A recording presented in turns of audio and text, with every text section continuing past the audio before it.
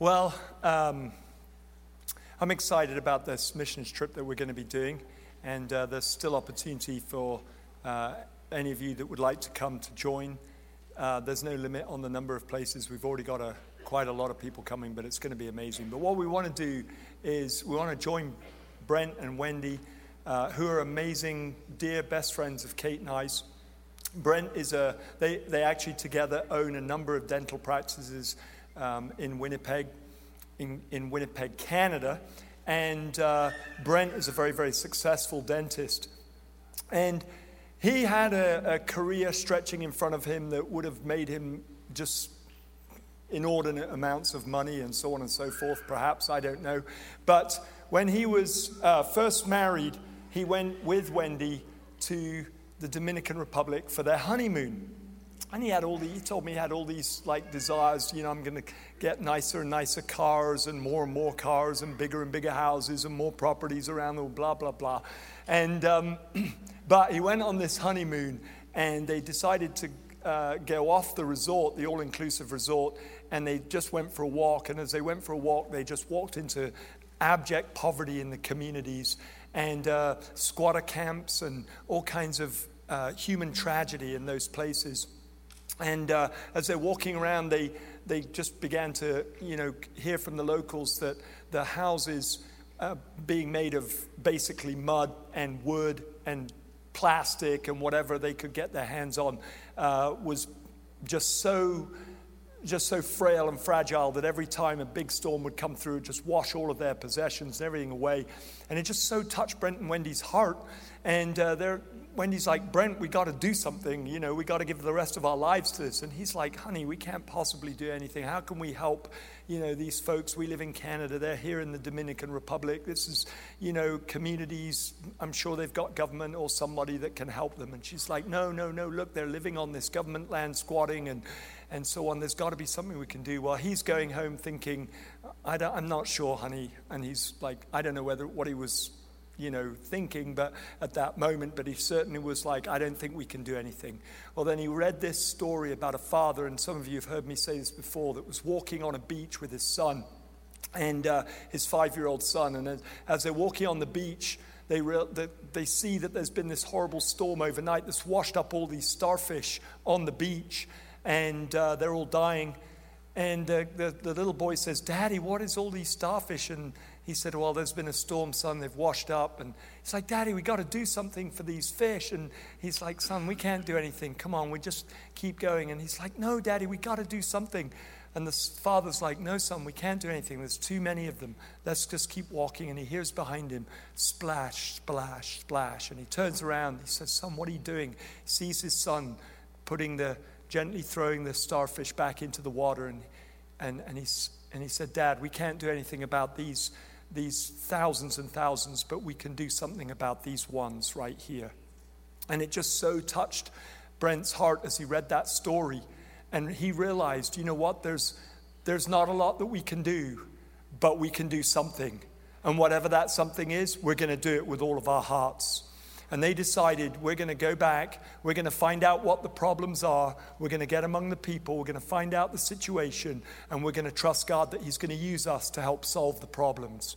So when they got back, they back to Canada, they booked another vacation time, saved up, went on the vacation. While they were on vacation, they were actually on a missions trip. They turned it into a missions trip, and they found out that the squatters that the laws of the land was that if they had some kind of structure, they could make a claim on that land, and that land, the papers and deeds could be handed over to them by the government, and they would become the owners of that land. And so they began to start to work with Dominican Republic people. They started to employ 1 or 2 individuals to work in this shanty village, and they began to help slowly but surely over the last 10, 11 years. They have helped scores and scores of families convert their the land that they're squatting on to become their own personal land with government signed off deeds. And they've then gone in and they've transformed their housing by building the most amazing houses in comparison. Very, very comfortable, very safe, very watertight, because they've designed them specially so the floods go washing by without taking any of their livelihoods with them. And what they found is that the families have begun to start to prosper because the kids have started getting educated. They're literally, in 10 years, over a decade, they've watched complete transformation happening in their communities. And you know, folks, I just think that to me, it's a story that each of us can take ownership of and realize that all around us, there's all kinds of stuff happening, human tragedies left, right, and center around us. I'm going to preach in a moment my sermon this morning. There's all kinds of opportunities for us. And we can get numb to that and realize that, and have an attitude, oh, there's not a lot that we can do. But if we just allow the Holy Spirit to show us that we can do something. And, you know, Kate and I have been doing missions trips all over the world. I've never seen anything that so touched my heart as this, because here's a dentist and his wife using their personal finances to completely transform a community in the Dominican Republic. They've been taking teams from Canada and the US over there, but they've been funding it. And I said to Kate, honey, surely we as Catch the Fire Raleigh-Durham can do something to help them. And so we just talked with Murray and Ash and JT and Kathy, and we decided, you know what? Well, Kate and I will lead a missions trip in May. That was a year ago. We decided last May. We'll do one in May 2019.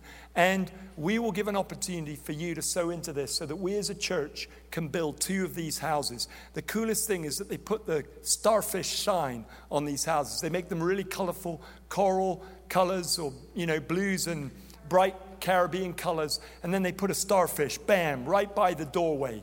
And the thing that really touched my heart is I said, well, how in the world do you avoid people getting jealous in the community? Because you can't do it for everybody. You're doing it one at a time, families at a time.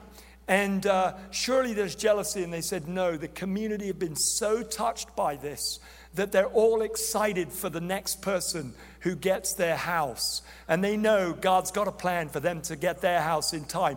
And they've got this celebratory attitude towards each other. I just love it.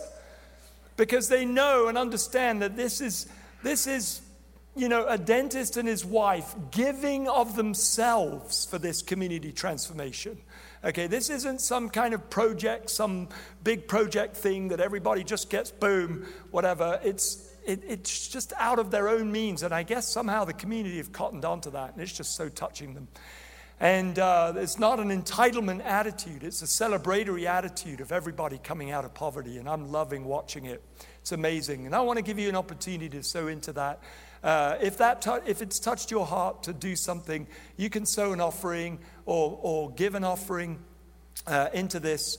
And it's $10,000 per house. That's all it is.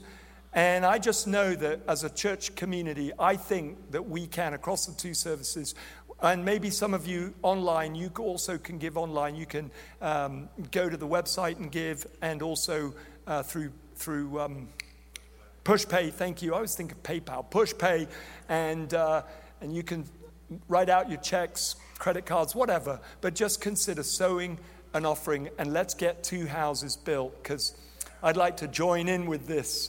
It's amazing. It's amazing. I want a house that has a starfish and then CTF next to that starfish. Yeah, so just make sure you designate your offering to missions, okay?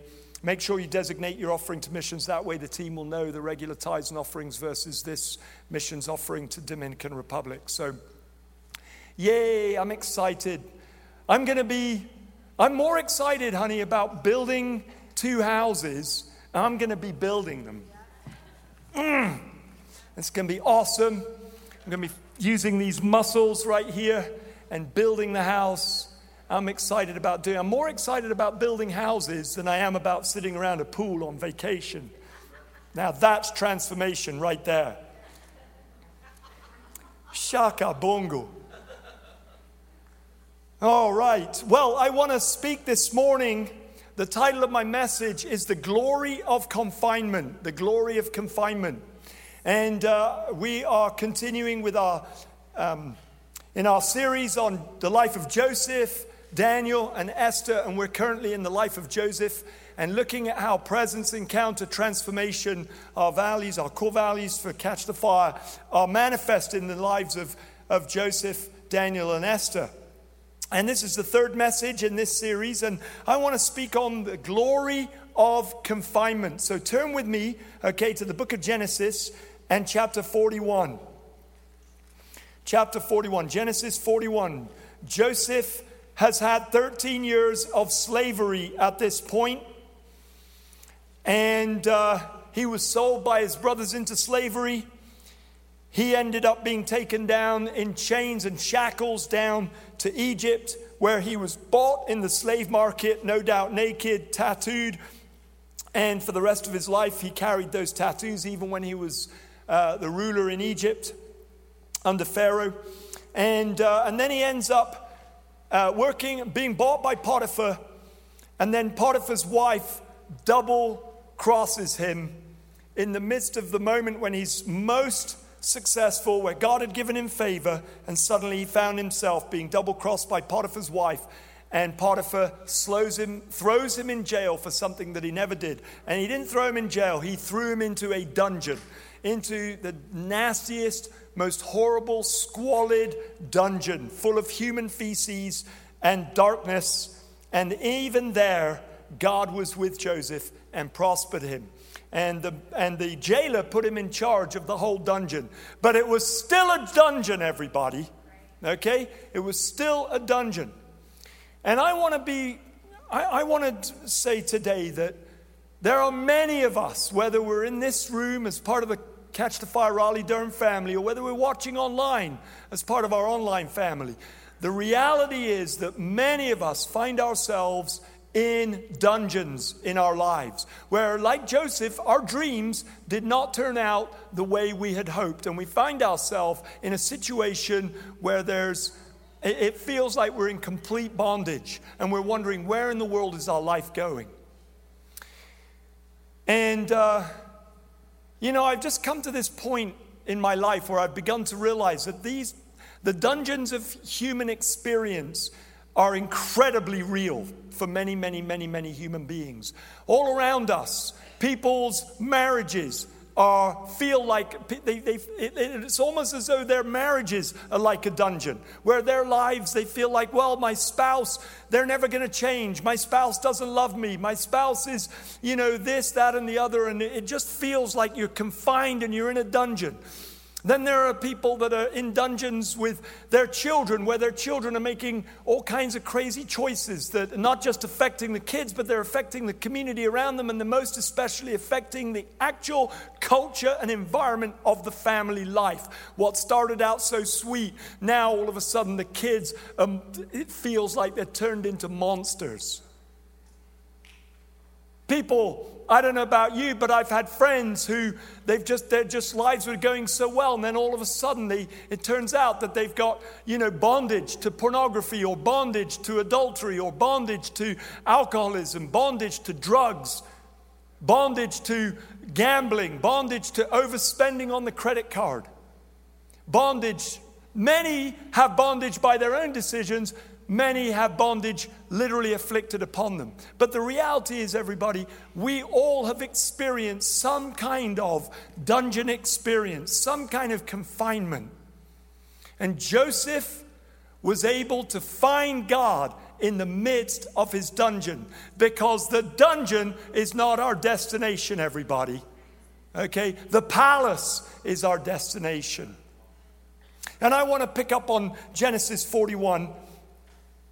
At the very end of the story of the season of Joseph in the dungeon, in a moment, he was set free from the dungeon.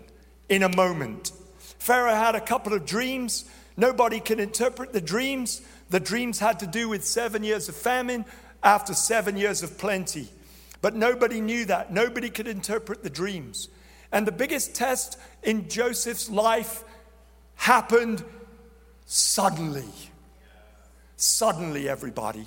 And that's the nature of our walk with God, is that what we think is a dungeon that will last a long time, God is able to suddenly change in a moment our circumstances. In a moment.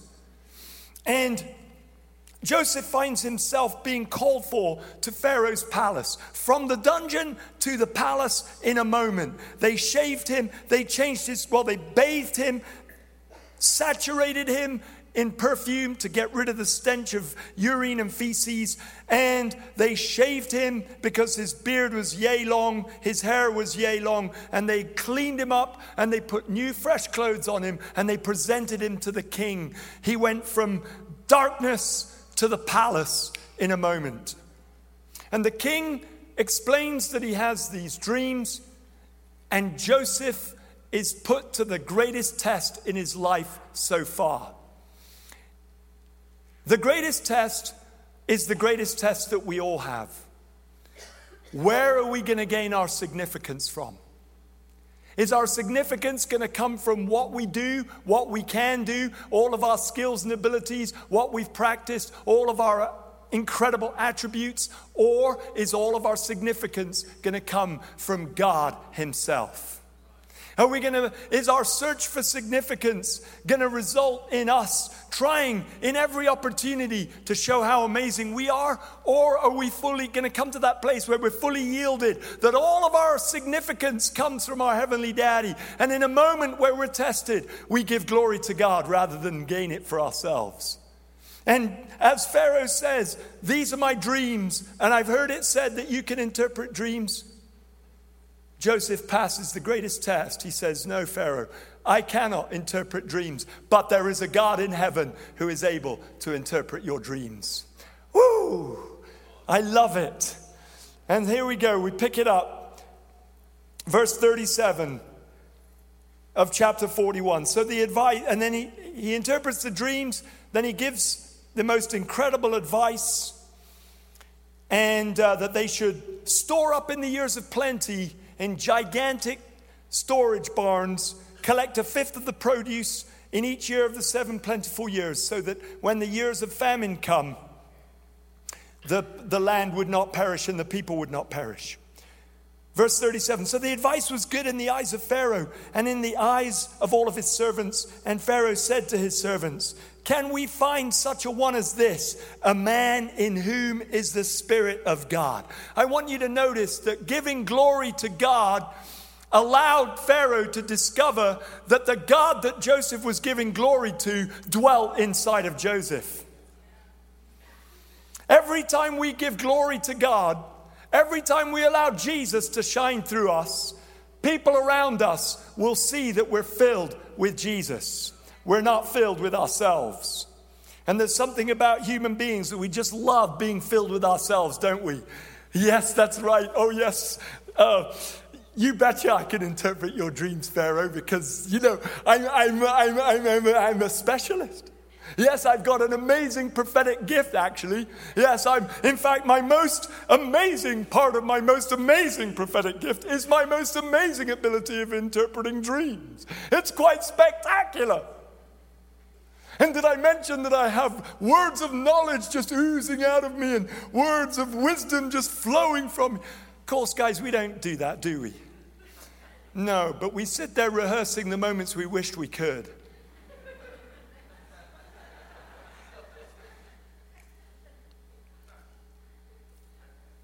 But no, Joseph gave glory to God. And what was the effect of that?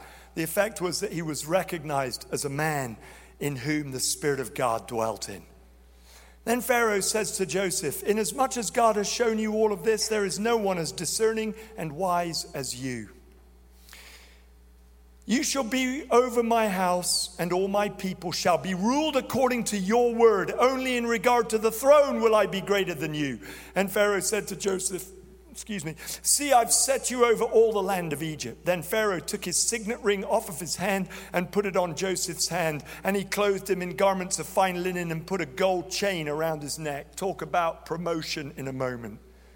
And he had him ride in the second chariot which he had. And they cried out before him, bow the knee, bow the knee, bow the knee. So he set him over all the land of Egypt.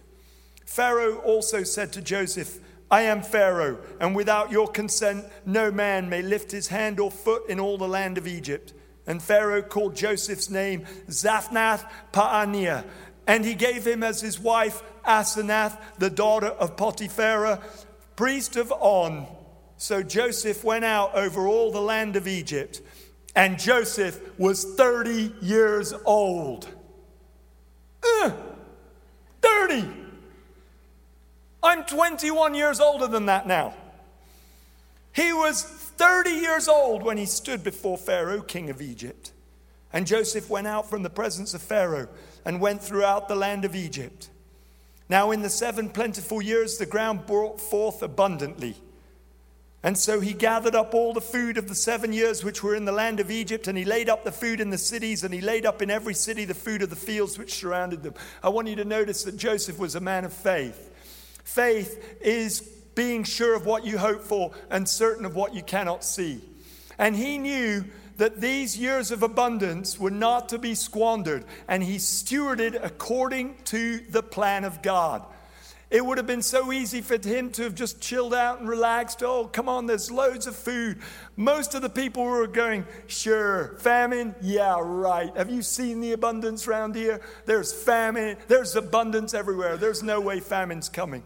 I tell you what, he must have been slightly nervous in the 7th year, hoping that all of his dream would come, that the interpretation would come true. But sure enough, it came true.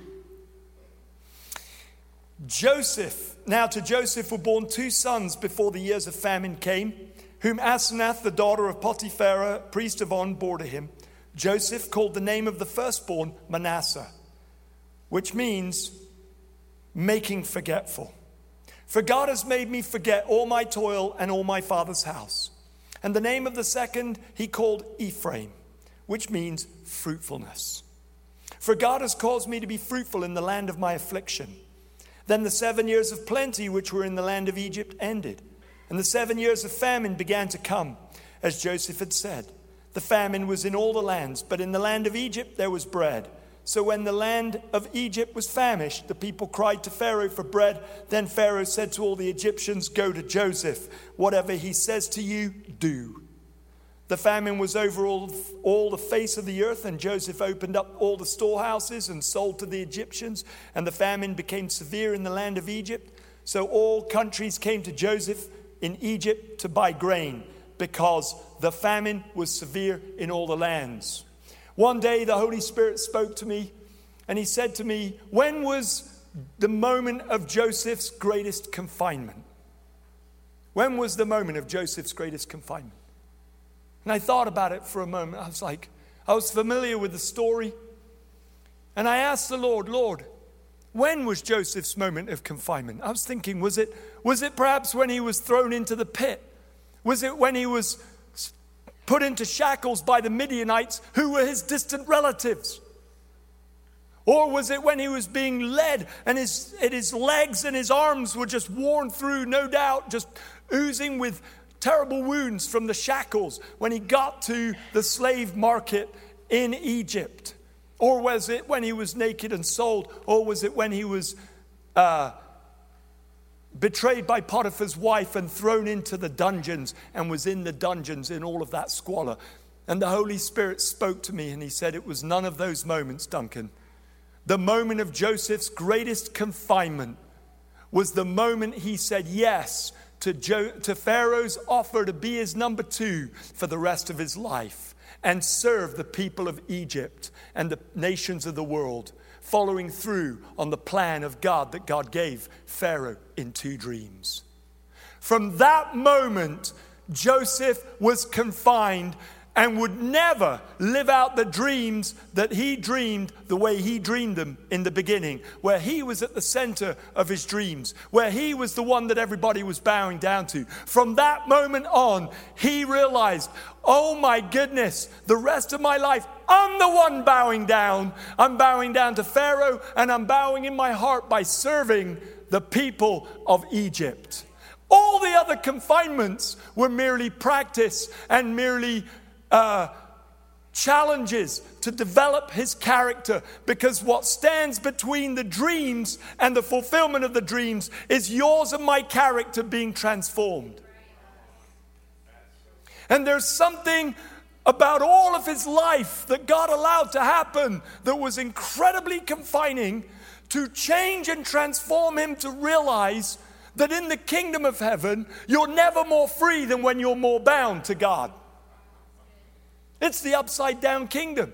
You're never richer than when you've emptied yourself of all the riches of this world.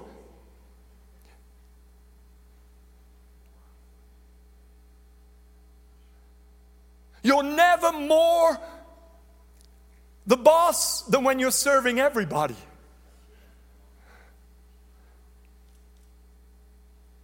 You're never more in control than when you've let go of all the control of your life.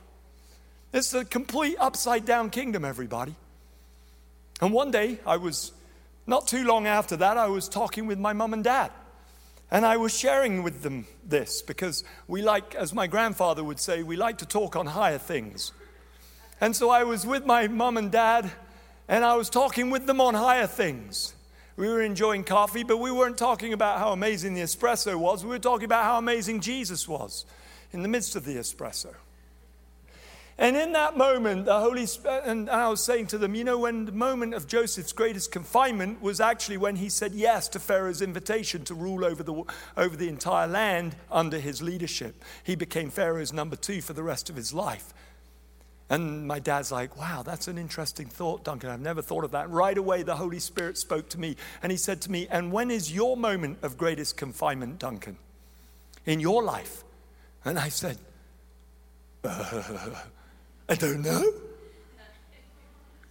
It's just smart to just know nothing when God is asking you for a question that you just don't know the answer for. And I'm like, Lord, I just don't know. And he said, the split second after you hear the voice of my son on Judgment Day saying, enter into your rest, good and faithful servant, enter into the kingdom prepared for you before time began by my Father. Because from that moment, you will never, ever, ever, ever, ever, ever, ever be the number 1 in your life, ever again. For all of eternity, you'll be a long way down the totem pole you'll be a long way down the pecking order. You see, think about Jesus. Murray came up to me and he said in the worship, he said, Duncan, Jesus, the second person of the Trinity, the Word of God himself, was always from eternity and will always be for eternity number 2 to the Father. And he's totally happy with it. And because he's happy with it, the Father has given all things to his Son. All things were made by him, for him, and through him. Why? Because he's totally trustworthy with being confined.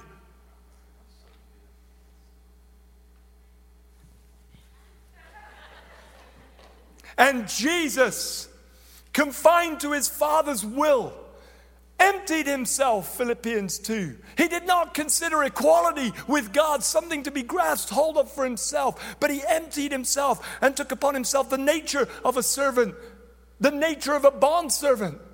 And he became made in the likeness of sinful flesh. He came into this world. The Word was made flesh and dwelt among us. And he embraced the glory of confinement.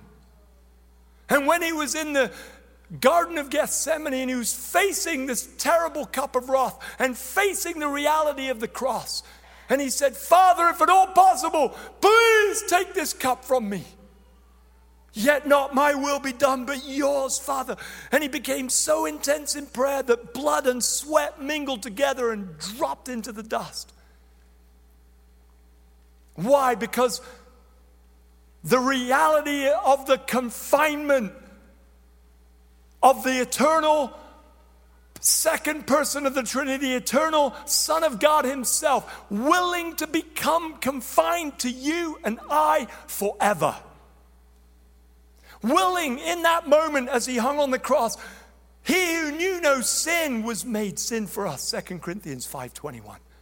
He was willing to be confined to your sin and my sin, to your death and my death, to your friendship and my friendship, to your brotherhood and my brotherhood. He was willing to be confined for eternity to you.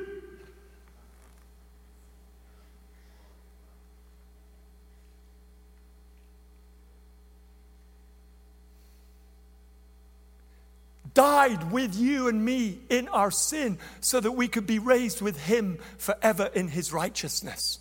It's the glory of confinement. It's the nature of the kingdom. It's the nature of the king. I want to bring out 5 small keys to the glory of confinement. Number 1, you are confined for greatness. You're confined for greatness. The moment you gave your life to Jesus, and for those of you who did that this morning, whether you were watching online or in this room, you prayed that simple prayer with Kate. That's all that's needed for salvation. You can't save yourself. You just surrender that he saved you. You yield and you believe. And it's credited to you as eternal righteousness. You're never the same again. You're born of the Spirit. You're born again. But the moment you give your life to Jesus, the life of God, the life of Christ comes on the inside of you. Your spirit is united with his spirit. And you are one spirit with him, according to 1 Corinthians 6:17. He who's joined himself to the Lord is one spirit with him. You are now united with Christ, to Christ, with Christ, in the Father, by the Spirit, forever. You are gloriously confined now. The moment you became born again, you faced this little tiny narrow doorway called Jesus. Though, of course, he's not a little narrow doorway, but he looks like it in that moment for you, because you realize as you look at Christ and you look at your life and you realize, for me to be saved, for me to believe in Jesus, that's the end of me and the beginning of Christ. All of me for all of him, because all of him was given for all of me. And I'm going to have to get down on my knees now. I'm going to have to bow before the King, because he's worthy of me bowing before him.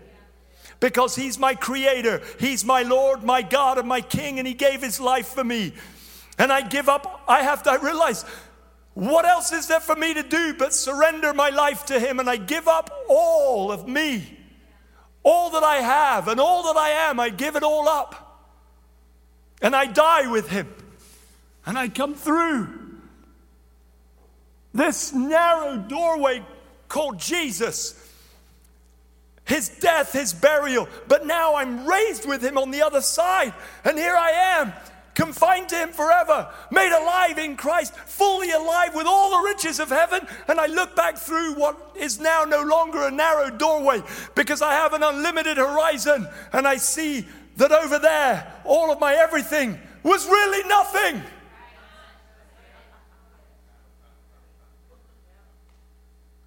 And here I am in Christ, the true great I am, and he's given me all of his everything in exchange for all of my nothing, my stinky, poopy nothing. And all of my search for significance in all my filthy rags of my own works of righteousness amounted to nothing. Instead, I'm now clothed in him. Joseph discovered that the glory of confinement is that you're confined for greatness. Genesis 41 verse 40, Pharaoh said, "You shall be over my house, and all of my people shall be ruled according to your word." But then he says this. There's the caveat. There's a caveat to greatness. Because true greatness is never found in someone who lives for themselves. True greatness is only ever found in those who live for others. And true greatness is the sum total of all the small decisions they've made in their lives of giving up themselves for the life of others, giving up for themselves for the life of Christ, giving up for themselves for the life of others. Bye-bye to my nice fancy car. Hello, a community with lots of houses built for them to live in. Nothing wrong with a fancy car. But if you use all your excess for yourself, for more barns, for more this, for more that, for more the other, you're the poorest human being in history. But if you live to serve and you live to give, you find your greatest satisfaction in life. Shaka banga. And you die the richest, having given it all away. What can you keep anyway once you pass through that doorway in the sky? You shall be in charge of my house. All of my people shall be ruled according to your word. Only in regard to the throne will I be greater than you. There you go. Joseph's moment of greatness. Turns out that it was also his moment of greatest confinement. Number 2, he was confined for freedom. And to me, the name Manasseh speaks of this freedom. Because the name Manasseh is fascinating to me. Joseph, having come out of the dungeons and having been given the daughter of the priest of On, Potiphar's daughter, I would imagine that she was probably very beautiful. I don't know, it doesn't say. But when a king wants to bless somebody that's ridiculously, outrageously blessed him, he's going to choose wisely when it comes to giving him a wife. I just have this feeling. And here he is now, and he's married to this woman, Asenath, the daughter of Potiphar, and they have their first child. And what does Joseph call him? He calls him Manasseh. Manasseh. I was meditating on this as I was preparing, and I've never had this thought, but it suddenly occurred to me. It says in verse 51, he called him Manasseh because he said, for God has made me forget all of my toil and all of my father's house. There comes a moment in our lives, everybody, family, church family, those of you watching online family, all of you. There comes a moment in our lives when if we see God, we will forget all our toil. We will forget all of our troubles. We'll forget every single moment that we've been abandoned, that we've been rejected, that people have been mean to us, that people have been racially cruel to us, that people have underestimated us, overlooked us, that people have called us names, told us we'll never amount to anything, cursed us, you name it, whatever it is that's ever been spoken over us. There comes a moment when we see God. And the face of Jesus causes us to come into complete forgetfulness about our woes and our trials. Why? Because we see in the kindness of his eyes and the love of his face and the goodness of his eternal love, we realize he's going to make all of our hours better. Every single one of them. Every one of them. And I came to realize that first we see God. Somehow in the dungeons, Joseph saw God. Secondly, it caused him, the face of God caused him to forget that he was in a dungeon. And he came to the place where he was satisfied in God, whether he was in the dungeon in the dark or in the palace in the light, made no difference because he was at home in God. And then number 3, his forgetfulness of everything outside of God was his biggest turbo boost, supercharger boost to forgive and release his brothers and his family for the pain that they had done to him. Some of you today, it's time to come into a sea of forgetfulness, to come into a place where you allow God, maybe even right up here this morning, where you allow God to bring you to a place where you have a face-to-face encounter with his presence and you see his face, and for the first time ever, you see all of your troubled past in the right light, in the light of his love, in the light of his goodness, and the light of his power. Because God can change your life in a moment. Number 3, Joseph was confined for fruitfulness. I don't think it was an accident that after he had his first son, forgetfulness, because he was so happy with God, he forgot all of his toil and all of his father's house, meaning the pain and the suffering that he had suffered at the hands of those who were supposed to have loved him the most, but they hated him the most. He let go of the excuses. He let go of his excuses that kept his life in torment and barrenness. And now his second son, he called him fruitfulness. Fruitfulness. And there's nothing that gives us the opportunity of fruitfulness more than the glory of confinement. Jesus said in John 12:24, he said, unless a grain of wheat falls to the ground and dies, it remains alone, but if it dies, it will bear much fruit. And of course, he was referring to his own body that was about to be sowed into the whole human race, so we could all be saved. But there's something in this. Psalm 92 verse 13 says, those who are planted in the house of the Lord shall flourish in the courts of their God. They'll be fresh and green and will bear fruit even into old age. They'll be full of sap, full of life, and will bear fruit even into old age. And Jesus said in John 15:16, speaking of all of us, that he has appointed us to go and bear fruit. Fruit that remains, fruit that lasts. Has it ever occurred to you there's no such thing? What's the first thing that happens to fruit if you leave it too long on the side of your table? Huh? It rots, it spoils. It's over, baby. There's no such thing. God's not expecting you to carry on being a rotten fruit, just getting more and more shriveled and more stinky. No, that's not what he's saying. He's not talking about the outside of the fruit. He's talking about what's on the inside of the fruit. The only thing that lasts in a fruit is the seed. And the seed, everybody, let me just say this, okay? Seed, man, do we like being seed? Because seed can go anywhere at once. Yeah, I like being a seed, you know.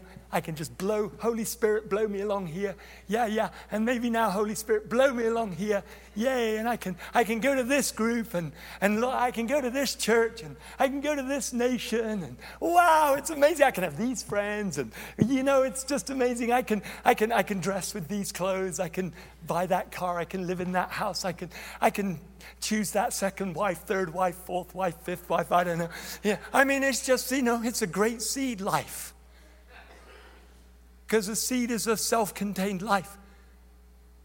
But you know what a seed can never do? A seed can never once produce a fruit. Not once. For a seed to produce a fruit, the seed has to die. The seed has to give up its life. The seed has to fall into the soil. In the darkness of the soil. Where no one's looking. And then, it used to be such a good-looking fruit.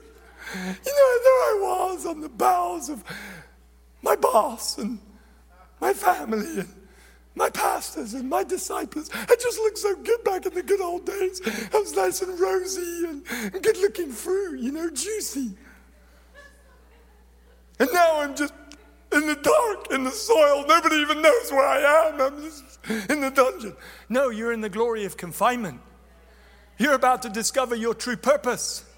Because the water that's acting on the seed, and this is biological fact, is the very thing that causes that seed to give up its life and crack open and become what it was always destined to be, a tree. And from that moment, that seed can never, ever, ever, ever, ever go where it wants to go, ever, ever again. It's stuck. It's now what it was always purposed to be. Not a good-looking seed that can go wherever on the waves and the oceans. You know, coconut, that's a seed. It can go anywhere on the oceans. But once it becomes a coconut tree, it's stuck on that desert island forever.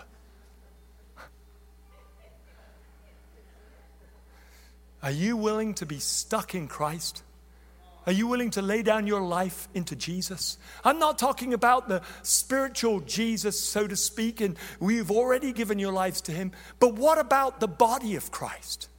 What about the house of the Lord that's the body of Christ? Jesus said that if you destroy this body, I will raise it up again in 3 days, referring to the body of his own, the temple of his own body. And there is the body of Christ. I'm not just talking about catch the fire. Thank goodness the body of Christ is so much more richly diverse than this local church. But I am talking about somewhere, somehow, whether you're watching online or whether you're in this room, there comes a moment where you have to be willing to die for those who are the body of Christ and be among them and be planted with them and grow up to become the full, mature person you were created to be, gloriously confined to bear fruit in the kingdom, fruit that lasts.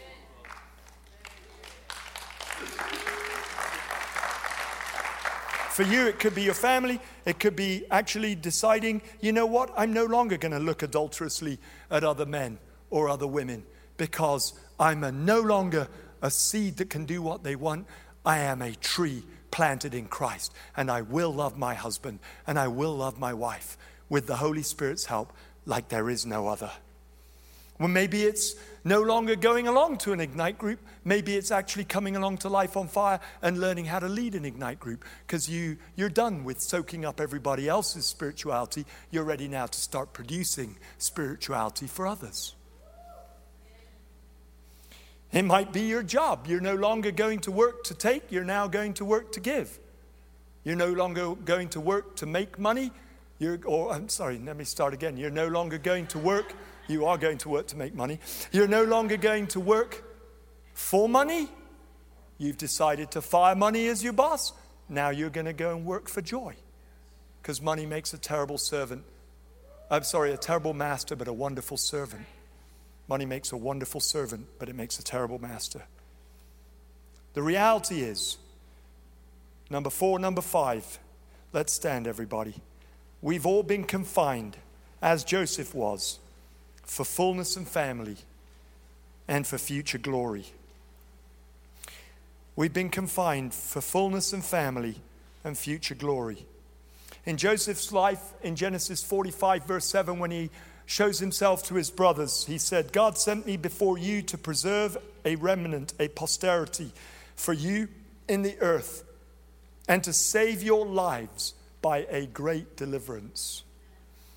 When we realize we've been brought into the palace to serve Jesus as his number twos, he did that not just so that we could enjoy the riches of the palace, but number 1, for the deliverance of the family of God in the earth. To go out and bring in the children of God that he's longing to have become sons and daughters.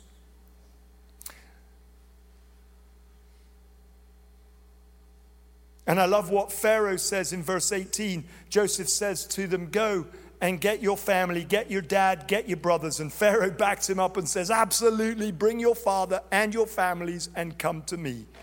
And I will give you the best of the land of Egypt, and you will eat the fat of the land.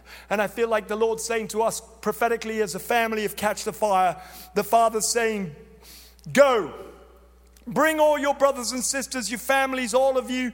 Go bring your friends, go bring my family, and come to me, not me, Duncan, me, Jesus, and I will give you the best of the land, and you will eat the fat of the land. Just take a moment. Just, if you'd like to join me in just closing your eyes, take a moment. Lord, how am I doing embracing confinement? Am I running from it? Am I wanting to be free for myself? Am I wanting to be richer for myself? God, with all my heart, thank you for the glorious confinement that is mine in Christ Jesus. I surrender my will. So for some of you in this room, if you want to join me in just as an act of demonstration this morning in saying, Lord, I'm willing to embrace the glory of confinement. Whether it's that I'm confined in the palace because my life has already turned around and I'm in just the most amazing place. But Lord, I want to make a declaration this morning that it's all for you.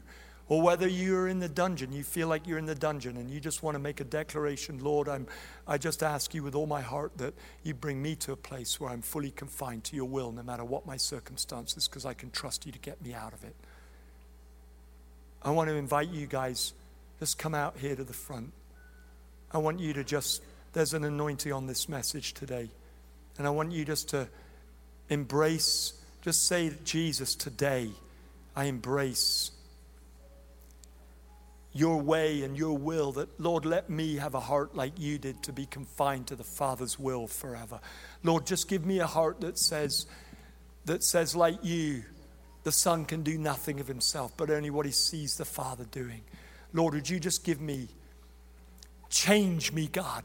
Work in me so that from this moment on, I realize my salvation is not just for me. It's for you and it's for the world. And God, I give my life, just surrender it to you. Take my whole life and do what you desire with it, God. Shakaraba. I let go. I let go of my rights. I let go, God. I let go of my right to get out of whatever I'm in. And I fully surrender to you in the midst of what I'm in. And trust you that you're good. Let your favor come all over me in the midst of my circumstances. Let your favor fall upon me, Lord. Let it fall upon me. Change my heart. I rend my heart before you, God. From this moment, give me a heart fully yielded to you.